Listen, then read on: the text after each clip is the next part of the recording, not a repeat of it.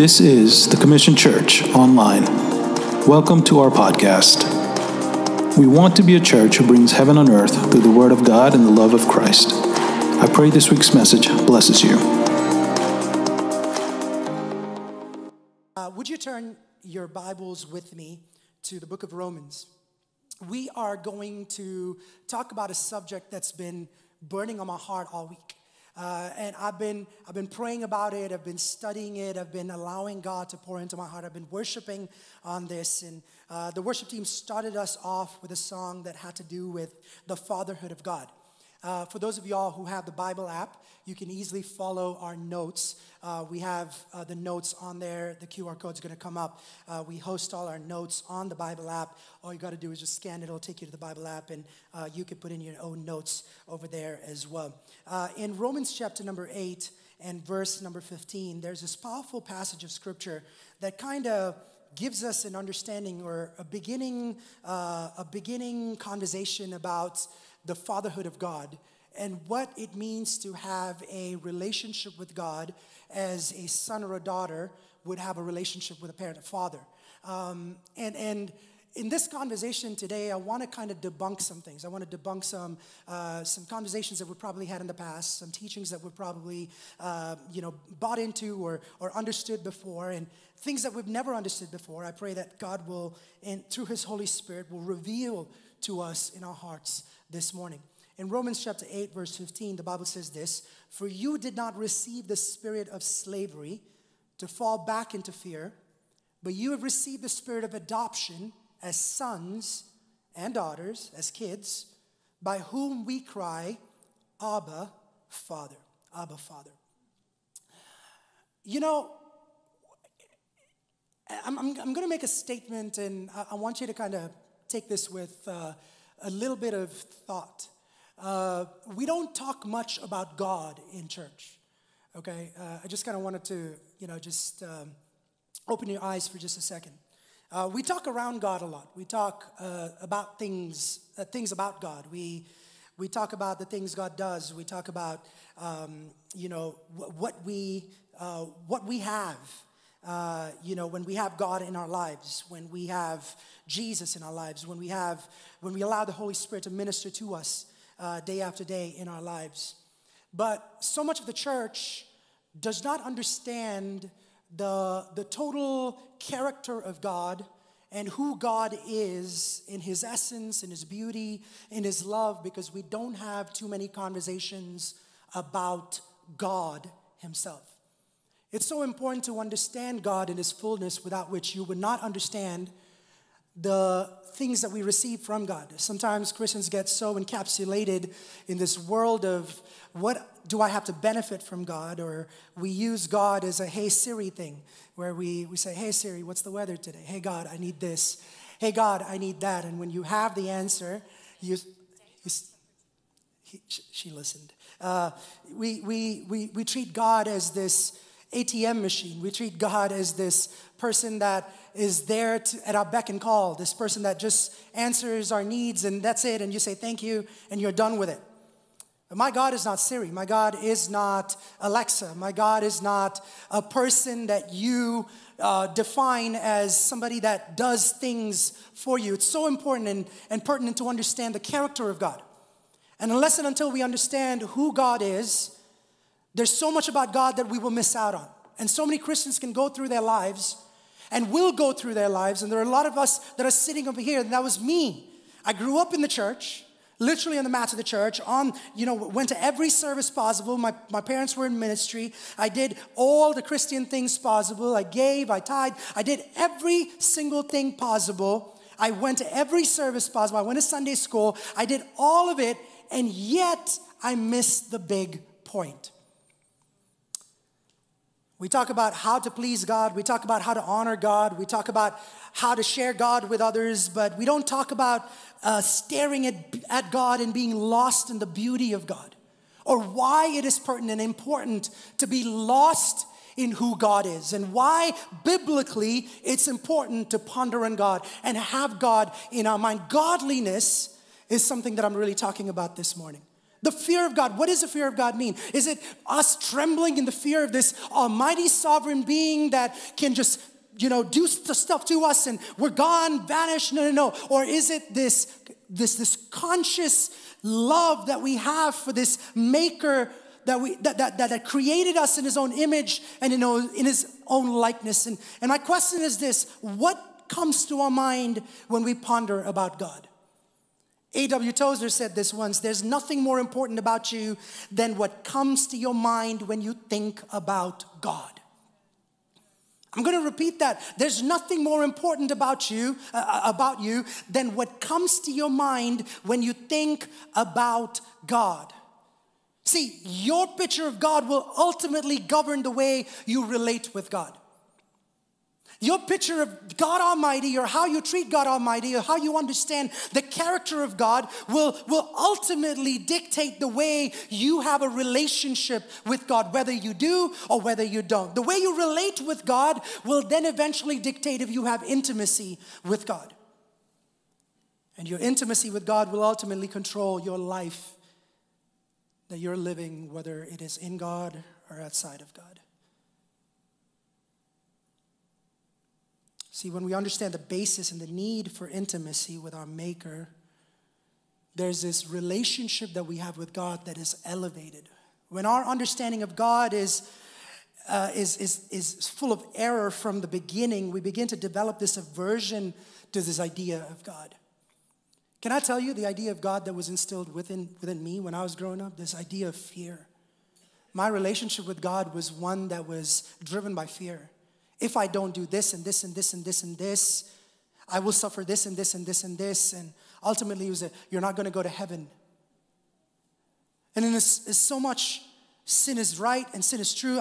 Don't get me wrong. I'm not diminishing sin. I'm not covering sin up or saying that sin is not important. And that's not what we're talking about. We are sinners in need of in desperate need of God, and we have to repent from our sinful ways and turn to God. That is the gospel. The gospel is that Jesus came for each one of us to die for our sins. It doesn't take away that's not what I'm saying over here, but we have to understand who God is. Is your idea of God this mean, angry guy in the sky with his lightning bolt in his hand, waiting to take you out when you break his commands? Or is your idea of God this sleepy, senile grandpa in the sky that painted the skies and he's there just watching over you, and this man up there? Or is your idea of God this guy that punishes and judges, or this guy that came 2,000 years ago and then just disappeared and we have this relationship without even knowing who he is? Your idea and your perception of God and your understanding of God will affect the way you relate with God. See, nothing is more important than what you see him as. And today my question is, how do you see God? And I'm talking to teenagers today. I'm talking to young people today. I'm talking to people that have been in the faith for a long time. You've been baptized, saved, filled with the Holy Ghost. All of that is good. You have checked all the boxes. Yet, let me break something to you. You can live a life that you call a Christian life without having an intimate, personal relationship with God, because you do not understand the true character of God and you've not had enough conversations about who God really is. These days I spend copious amounts of time trying to prove to my daughters that I'm their father. And that I truly care about them. And when they think that I'm mean and uncool, I take my time to show them that I love them deeply. Why do I do that? I could just assume that they know me as Father. I could just assume that they know me as a loving man, no matter how much I punish them, no matter how much I put them in timeout, no matter how much I take away goodies from them and their screen time from them and all that stuff. I consciously spend copious amounts of time just instilling within them that no matter how much I discipline them, I am still their father and I love them unconditionally. And the reason I do that is I want them to understand my nature, my character, who I am, not what I do. See, a lot of us can get caught up in what God does and what he doesn't do, that our relationship with God is based on doing rather than being. And I want to spend these next 20 minutes trying to show you how God is loving, how He's gracious, and how He says He's a father and He truly means it. In 3 days, I will be married to this gorgeous, beautiful woman sitting up here. Sonia, not Amy. Amy is married to this handsome man, David, but I am married to this woman right here. 9 years. I still remember the day that I talked to her dad and asked her dad, hey, can I marry your daughter? He was so happy. He was like, you? Of course. You're the one I was praying for all this while, you know. I'm just kidding. No, but I still remember the day that we got married. We finally said, I do. And, I came back after, it was after the ceremony. I met with him, shook his hand, and he said, congrats. And I said, thank you, Uncle. And he looked at me, and we call everybody uncle in our brown Indian culture. So I looked at him and I said, thank you, Uncle. And he looked back at me and said, I'm not your uncle anymore. Call me Dad. Inside me, I kind of cringed for a second. Why? Because Dad is an intimate term. Dad is something really personal, something really close. Like I could call him Mr. Cherian, I could call him Uncle, I can call him your dad, I can call him Sonia's dad. Come on, am I talking? I could call him so many things. Yet he looks at me and says, from now on, because of a covenant that you share with my daughter, it makes you my son. So call me Dad. See, of all the names of God, be it Almighty, be it Creator, be it Ancient of Days, be it Maker of Heavens, be it Jireh, be it Shammah, like look at what Jesus teaches. He says, I'm the Creator, I'm the Almighty God, I'm the Provider, I'm the Sovereign God, I am the Lord, I am the Judge of everything. But He teaches one character more than any other thing in the Bible. And 189 times in 4 Gospels, Jesus says, God is your Father. He addresses God as His Father. He says, God is your Father. God says, call me Dad. Like how many of us have that relationship with Him? I'm going to break this down in just a second. See, when you don't see God the way He primarily wants to be seen, that will impact your relationship with God. Am I talking to somebody? I have this very bad habit of taking people's names and just shortening them and calling them.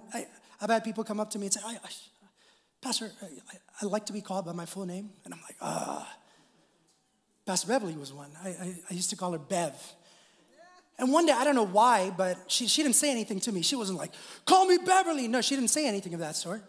I just called her Bev one day, and something inside of me was like, ask her if she's okay with me calling her, like you calling her Bev. And I was like, hey, Bev, are you okay with me calling you? She's like, yeah, that's okay. But, Miss Beverly's so nice. And she goes, but my name is Beverly. I like Beverly. And I was like, from that day onwards, you know what I'm saying? Like, sometimes you just assume. Like, how do people want to be called? Like God, that's the thing. When you don't see God the way He primarily wants to be seen, that will impact your relationship with God. It causes dysfunction in your journey with God. See, this is the person that we're talking about is the one that flung the stars into the sky, and the same one, is this the same one that I should call Dad, like Father? Is that the relationship that He desires of me? And the short answer is yes. Before you see Him as provider, before you see Him as your victory giver, before you see Him as everything you see Him as, He wants to be known as your Father in heaven.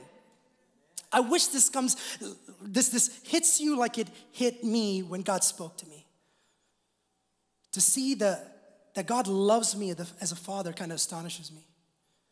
I want y'all to journey with me in this. Like one of my biggest questions is, why me?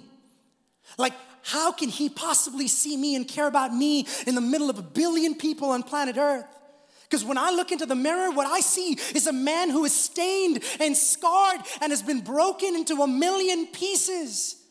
Sometimes I feel unworthy to be in the same room as Jesus is, let alone a father-son relationship. And yet, he says, I am your father and you are my son. You know what the challenge is? The challenge is that many people encounter, is that accepting this truth is another glaring truth of what they see when they hear the word father. That's association, right? The emotions that come over you when you hear a word that has an impact on, that word will have an impact on how you view anything connected to that word in the future. Like, what does that word mean to you? Psychologists would call it word association. See, when I was a younger preacher, I would just assume that, the word father, it meant care and love and protection, right? Those are the words that would come to my mind when I said father. And I would say, multiply it by 1 billion, and you would kind of figure out what God is like. I would walk into youth meetings and I would be like, guys, your father is loving, your father is gracious, your father is forgiving, your father is this and that. And I say, you think about your father and multiply it by 1 billion. And some of them would say, wow. And the others, I would just lose them. And I'm like, what did I say wrong? I'll tell you what is, see, from a young age, a child wants their father to see them. I see that with my 2 girls. Michaela and Carissa, one's 7, the other one's 3. They're always, Daddy, look. Daddy, look. Look at me. Daddy, watch. Carissa, my 3-year-old, she really wants attention. She's the middle child. Any middle children here? Yeah. They really want the attention when there are 2s next. She's like, Dada, look. And I was like, okay, she's about to do something amazing. And she goes, Ew. And I was like, what, baby? What? I'm waiting. She said, you didn't see it? I said, no, what did you do? That's it. Dada, see me. Dada, look. Anybody have kids like that? That's all they want. That's all they want. They just want to be seen. They want you to acknowledge their existence. They want you to approve of their existence. They want you to appreciate their existence. And for a lot of people, these words don't come to mind when they hear the word father. For a lot of people, the word father means absent. It doesn't mean acknowledge their existence. For a lot of people, it means angry or disgruntled. It means aggressive or abusive or cheater or a liar. And then they multiply it by 1 billion. Am I talking to somebody? So I can get up on a stage and say, think about your father and multiply it by 1 billion and it will make all the sense in the world to you. God, gospel, done. Say yes to Jesus. And you're like, nope. Means nothing to me. Means absolutely nothing to me.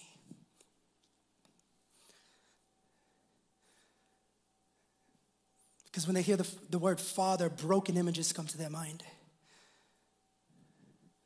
Like when you think about God, like what image comes into your mind? When I say God is your father, what is the image that is coming to your mind? Or for some of us, it's the bad image that we have of bad fathers in the Bible. A bad father that Lot was, to just offer his own daughters away. Esau and Jacob, who played favorites. Or Eli, who was this permissive father. These are the ones that come to your mind. And through the word, we also discover as much as there are bad fathers, and the Bible brings that to light, the Bible also teaches us about this beautiful Father God that is not just the creator, but he's also the Father. He's not just the Redeemer, but he's also a Father. So much of a father that in Matthew chapter 6 and verse 9, when the disciples come up to him and say, hey, teach us how to pray. He uses our Father in heaven, not God, the creator of heaven and earth. That's great, that's awesome. But my relationship with God has to be based off one that really is something that I can identify with, something that I can say, man, I belong. A sense of belongingness is my DNA on this relationship. And God looks at you and me and says, my DNA is all over you. Don't compare my relationship with you to the relationship that you had with your earthly father. In Matthew chapter 7 and verse 11, man, he's talking about what God is like, and he compares it to an earthly father. Jesus does, and he says, man, if a child asks a father for some fish, would he give them a snake? Like, is that the God that we serve? Like, I'm not trying to throw shade on anybody's father. Don't get me wrong this morning. That's not my goal. Our understanding of the Heavenly Father shouldn't be limited by our experience with our earthly father. It's so much more superior to that. Experience God the way that He wants to be seen. Then how, Pastor Ashish, how do I see my Father in heaven? Because all I can think about is my relationship. And for some of us, you probably had a great relationship with your father. For some of y'all, you probably had a very horrible relationship. For some of us, we didn't even have a father figure in our lives. I don't know who I'm talking to, but in Romans chapter 8 and verse 15, the Bible says this: for you did not receive the spirit of slavery to fall back into fear, but you have received the spirit of adoption as sons, by whom we cry, Abba, Father. The word Abba is this very personal, intimate word that denotes trust and closeness. That's what the word Abba feels. And can we just be honest for a second? It's awkward. This is a weird relationship. And girls, I want you to listen up. Some of y'all are like, what are you talking about? The men can say amen to this because it is hard. Sometimes it is it's more difficult for guys than for girls to look at, and a lot of people talk about this, right? How can I call Jesus Daddy God? Like literally saying Abba Father is calling God Daddy God. And for men, that's super weird. Come on, am I talking to some, like, men are not agreeing with me? You will go outside and you will agree, but in here you're like,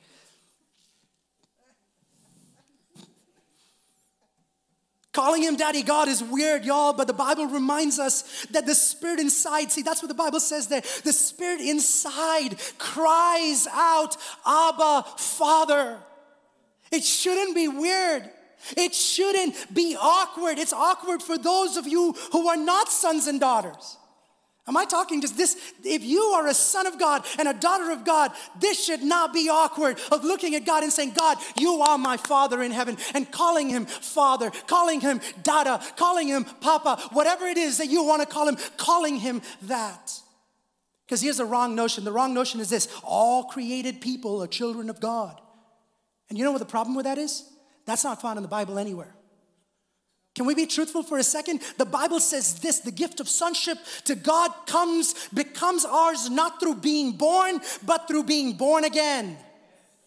I want to make that clear. Just because you were born, it doesn't make you a child of God. In John chapter 1, verses 12 and 13, it says, but to all who did receive him, who believed in his name, he gave the right to become the children of God, who were born not of blood, nor of the will of flesh, nor of the will of man, but of God. If you have not been born again, if you have not said, Jesus, come into my life, be king of my life, be Lord of my life, you have not been born again. And I want to encourage you, if you do not have a personal relationship with God, a one that a father has with a child, it's time to reevaluate your relationship with God and say, God, I want to have a personal relationship with you. No matter how old you are, no matter how young you are. See, relationship with Jesus can be summed up in the knowledge of God as one's dear Father. If you want to judge how well a person understands Christianity, find out how much he makes of the thought of being God's child and having God as his Father. If this is not the thought that prompts and controls your worship and prayers, man, and your whole outlook on life, it means that you don't understand what Jesus did on the cross. The moment you open your mouth up, the moment you lift your hands up, your thoughts should go into what a loving Father he is. That's what the Bible says. In Galatians 4 and 6, you know what the Bible says in the New Living Translation? It says this: and because we are his children, God has sent the Spirit of his Son into our hearts, prompting us to call out, Abba, Father. Y'all, if you didn't listen to anything else I said till now, listen from here. Y'all ready? He says this is not a spirit of slavery. See, instinctually we feel like we don't deserve and we shouldn't live. It's like we don't deserve it. God, we don't deserve this. I'm a sinner. I'm in need of punishment. But the Bible says, man, if you have Jesus in your heart, if you have asked Jesus to come into your heart, the Holy Spirit helps you diminish those negative feelings and those negative emotions and suppresses them by giving you the ability to cry out and still say, Abba, Father. That's what my daughters do. No matter even if they're in trouble with tears running down their eyes, they will say, Daddy. They will say, Dada. Because no matter how bad they've done, no matter how much they've messed up, they know that they can still come running into my arms and they can find a sanctuary because that is my character. I will still receive them with open arms. It's that sense of wonder, y'all. We all have those terms of endearment. What do you call your dads? Anybody want to? Some of us call them dad. Some of us call your dad, what, pops? Sir? Yes, sir. No. Appa? Dad? Daddy? Anybody else? You know, the first time I visited the Grand Canyon in Arizona, still remember walking, we parked our cars on the side of the road, walked up to it. Anybody been to the Grand Canyon? Three of y'all, okay. I don't know what this means. Like, I went to Arizona, saw a picture and walked away. I don't know what that means, but I'll take this as I've been, so. Because this means I've been, I don't know what that means, okay. But the first reaction, for those of y'all who have been, the Niagara, right, the Niagara. How many of y'all looked at the Grand Canyon and was like, oh man, that's it, and walked away? No. Like nobody ever goes up to the Niagara, I'm like, I am disappointed. No. Like what is your reaction as soon as you see a wonder? Wow. Every single time. Well, I've been 3 times. The third time I was like, okay. I didn't say wow anymore. I'm not talking so like I've been here before. I've seen this. This wasn't my first time here. See, wonder can be lost the more and more you visit a place. It can be lost, and for so many of us, the wonder of God is diminished because we have taken it so lightly. See, I want to talk to somebody today, but the Bible says this, there is something inside each and every child of God that when they ponder about God, automatically the Bible says the Spirit enables you to say, Dada. It enables you to say, Dad. It enables you to say, I trust you. I love you. I messed up. The child of God has the ability to say, I know that I don't deserve mercy, but Dad, I've sinned, I've done bad, but Papa. And that's what Galatians says. It's not a weird thing. It's a thing that you come into the presence of God and say, I have a relationship with God unparalleled to anything else that involves love, that involves generosity, that involves grace, that involves hugging, that involves acceptance, that involves I made you in my own image and in my own likeness. And I just pray that some of us will understand this. You can come help me on the keys. How can I see him as a father every day, Pastor? Help me, because I get it. The wonder is important, but help me understand this fully. I want to help some of y'all this morning. Y'all ready for this? How do I see him as Father God? How do I regularly allow my negativity to diminish and God to take center stage? How do I walk with greater confidence as a child of God? In 1 John chapter 3 and verse 1, John lets us in. Are you ready for this? He lets us in and he says this, see what great love the Father has lavished on us. He says, open your eyes and just see. Someone say experience. That's what he's saying. Just experience it. It's there. See it. He doesn't say, ask it to be revealed. He doesn't say it's not there. Dig around. He says, open your eyes and see. Experience. That's what he's saying, y'all. That we should be called children of God. And that is what we are. There's so much assurity in that. That is what we are. The reason the world does not know us is that we did not know him. See, John, among all the other people like Paul and the other guys, they were raised to understand that works was more important. What they did was more important. See, what did John do to go from being afraid and scared and living under poverty and under the poverty of sin and under the slavery of sin to declaring this lavish nature of God? What did John do? And what is he trying to share with us? 3 small things.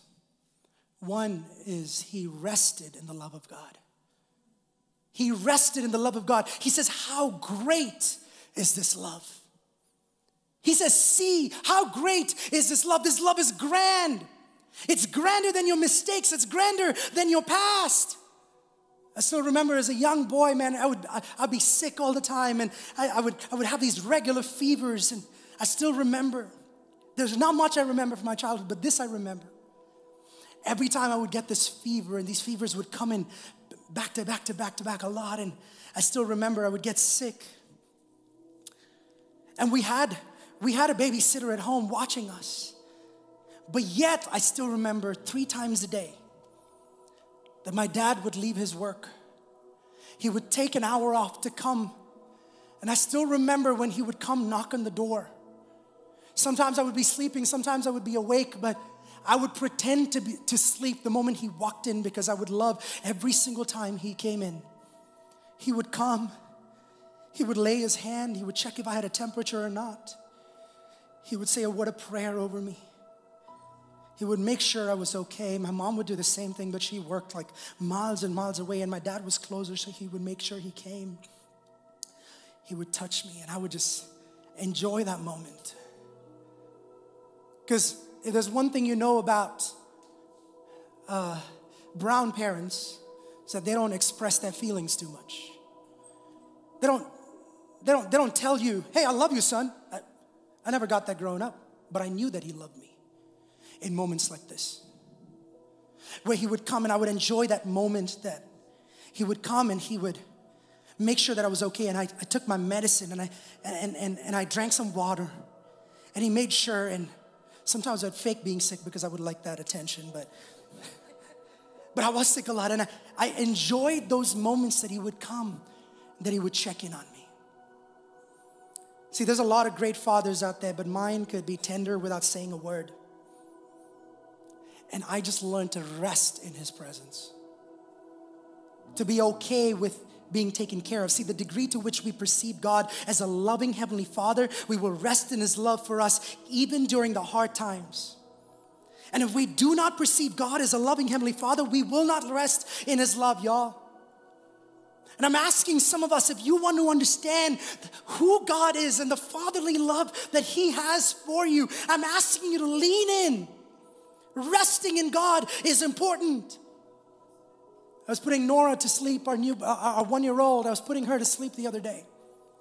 And I was enjoying that moment. I was telling somebody out in the lobby, I said, before we wanted to have kids, I told Sonia, I want a soccer team. 10 kids. And then it became a basketball team. Reality hit, and then we said 5. We'll settle for 5. And now we have 3, and we're like, we're good, we're done. So I'm holding my third one. And I'm putting her to sleep, and I'm enjoying every second of it because in my mind, I'm like, Lord, I don't know if this is the last one, and I'm just enjoying looking at her face. And I don't know how many parents enjoy this, but I love when they breathe down on you. They're still, they're calm, they're so peaceful and they're so rested. It's like the psalmist says in Psalm 131 verse 2, surely I have composed and quieted my soul like a weaned child rests against his mother, in my case, father. My soul is like a weaned child within me. See, through Jesus' sacrifice, I've been adopted in. Like, God is my Father, and I can rest against Him in the way my little girl rested against me. My Nora was not worried about the latest news reports. She was not worried about the earthquake in Syria. She was not worried if she had a roof over her head or if we had money in our bank account. She just curled up on me. She went to sleep in a sweet and peaceful rest. And I want to remind somebody that you can do the same with God because He's your Father. Resting brings revelation. When you're calm, when you're peaceful, when you're quiet, God can reveal so many things to you. And the second thing is this. The Bible through that verse says that he received the love of God. The Bible says how he lavished on us. See, the love the Father has lavished. Someone say lavished. Which means he didn't have a choice. It was just poured out onto him. When something's poured out to you, you better get ready to receive. That's the second point. He received the love of God. Not only did he was sensitive to rest in the love of God, he received the love of God. He received what was poured out. Why? Because it was given to you for free. Like, I'm about to go to lunch after service today. We're about to have a great meal, and we'll enjoy this meal, and we'll pay for it. And then we have the receipt that says we paid for it. So the server doesn't ever come to us and says, I have a surprise for you. I have a gift for you. No. You don't. I paid for that thing. You're not gifting me anything. I paid for that meal. It's mine.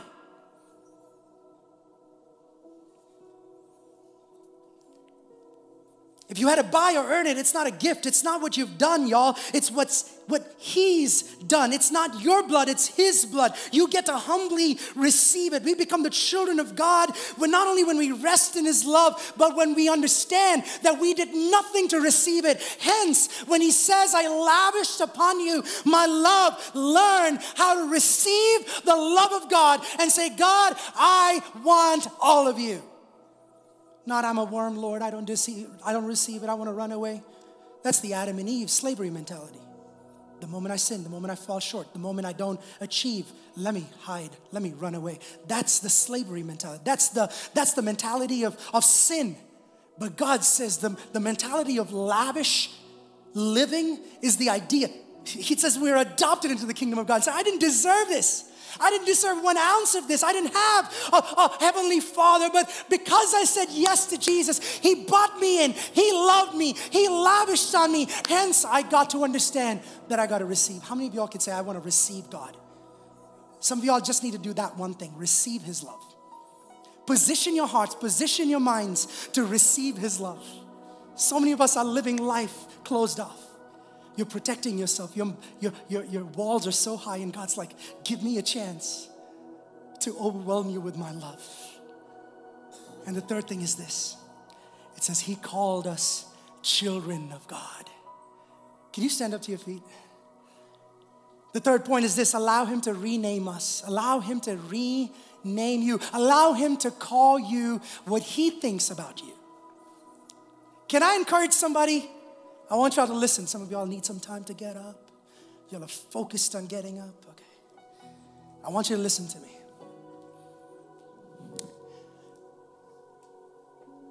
I want to challenge you with this. I pray that you will never have thoughts and feelings about yourself that God doesn't have about you. Please. I want to encourage you with everything I got. What has he called you to be? He has called you his daughter. He has called you his sons. You've been given so many names in this journey of life, y'all. So many of y'all have had name-calling bullies all your life. Every one of us have been through high school and middle school.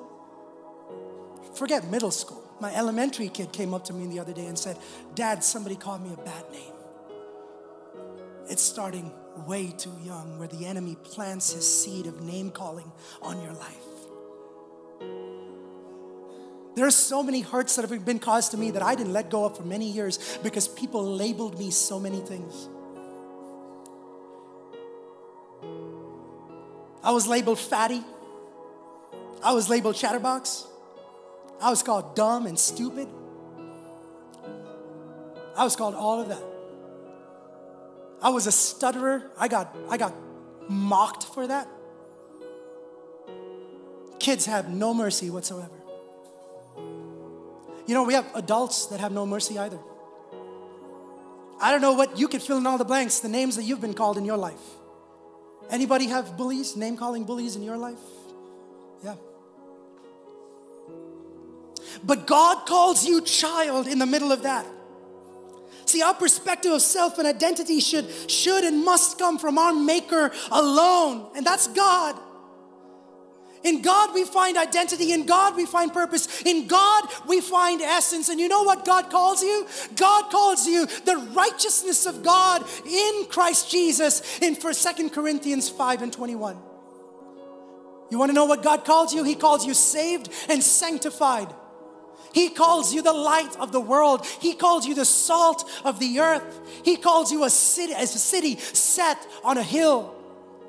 In Galatians 3:13, He calls you redeemed. He calls you loved in Jeremiah 31:3. He calls you chosen. He calls you His own. He calls you a chosen generation. He calls you an overcomer. He calls you a royal priesthood. He calls you kings and priests in holy places. He calls you a holy nation, a peculiar person, joint heirs with Christ. But more than anything else, He calls you His child. And every time the enemy throws this mess at you, you better look right back at him and says, I don't care what label you throw at me. I am a child of the living God, and I am whose He says I am. I rebuke your thoughts, devil. I rebuke your plans, devil. I rebuke your ideas, devil. I rebuke your schemes, devil. In the name of Jesus, we know and we understand, come on somebody, that we serve a God who is not just almighty, who is not just all powerful, but He is our Father. He is Abba. He is Abba. So Father, thank you. You know, we're just going to take a few minutes to just worship today. I'm going to ask the worship team to just come on. But like we do every Sunday, I'm going to pray, I'm going to close, I'm going to dismiss, I'm going to say a word of blessing over you. But if you believe in your heart that God has called you for this moment to make some declarations, I'm going to pray right now. Before we pray and close and before you go, I want you to declare some things over your life. Are you ready for that? So I'm not going to single anybody out, but we're going to do this together. Y'all ready for this? Close your eyes, everybody. Lift up your hands. Lift up your hands all over this place. Thank you, Jesus. Thank you, Jesus. I want to declare over you that God is crazy about you. Whew. That intimate word, Abba. I want you to know that Abba loves you. That Abba accepts you. That Abba approves of you. He adores you. All your twirls, all your successes, all your failures, all your shortcomings, every single thing you've done and you're going to do, Abba sees you. And each one of you need to say, Holy Spirit, prompt me. Every single time I want to give up, prompt me to call up Abba, Father. Can someone declare today? Say, I declare that I am who God says I am. I am everything God has made me to be. And nothing less. I confess and I agree, because God says so, that I am the righteousness of God in Christ Jesus. I am saved and sanctified by the blood of Jesus. I am the light of the world, the salt of the earth, the city set on a hill. I cannot be hid. I am not a victim. I am not cursed, because I am redeemed in Christ. I'm not rejected. I am not neglected. I am loved. I am chosen. I am worthy. I am God's own. I am not ordinary. I am a chosen generation. I am unique, a royal priesthood, a holy nation, and a peculiar person. I am not an orphan. I am a child of God and joint heirs with Christ. Come on, somebody, give God a mighty hand clap of praise. Give God a mighty hand clap of praise. Thank you, Jesus. Thank you, Jesus. Thank you, Jesus. If anybody needs prayers, Sonia's going to be up here praying for people. I'm going to ask Chris to join her if you guys can take two of these spots. There's anybody that just needs prayers today? Some of y'all that needs to be broken from religion. Some of y'all that needs to just be broken from the pangs of injustice and the pangs of devil's lies over and over again to you. Some of y'all need to be broken from those name callers in your life. Because He calls you Father. He calls you loved. I'm going to pray and close. If you want to linger after service, just linger, worship for some time. The worship team is going to continue in the presence of God. Father, we thank you for your presence. We thank you for what you've done in this place and what you're going to do in this place. I pray for healing in this place. I pray for inner healing. I pray, God, for wounds to be healed this morning. In the name of Jesus, every hurt person in this place, they will not continue hurting other people. They will not continue living in hurt. They will be freed. They will be set free. They will live in freedom. They will live under the grace of God. They will live forgiven. In the name of Jesus, we live victorious lives because we serve Father, Abba, Father. We thank you for what you've done.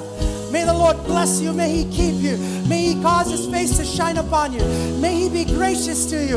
May He lift His countenance your direction. And may He give you peace that passeth all understanding this week and the week to come. Live not an orphan mentality. Live in freedom. Live as a child of God. Thank you for listening. We love bringing you the Word on so many different platforms. We are so thankful for what God is doing in and through us. We'd love for you to subscribe so you don't miss out, and don't forget to share this message if it has blessed you.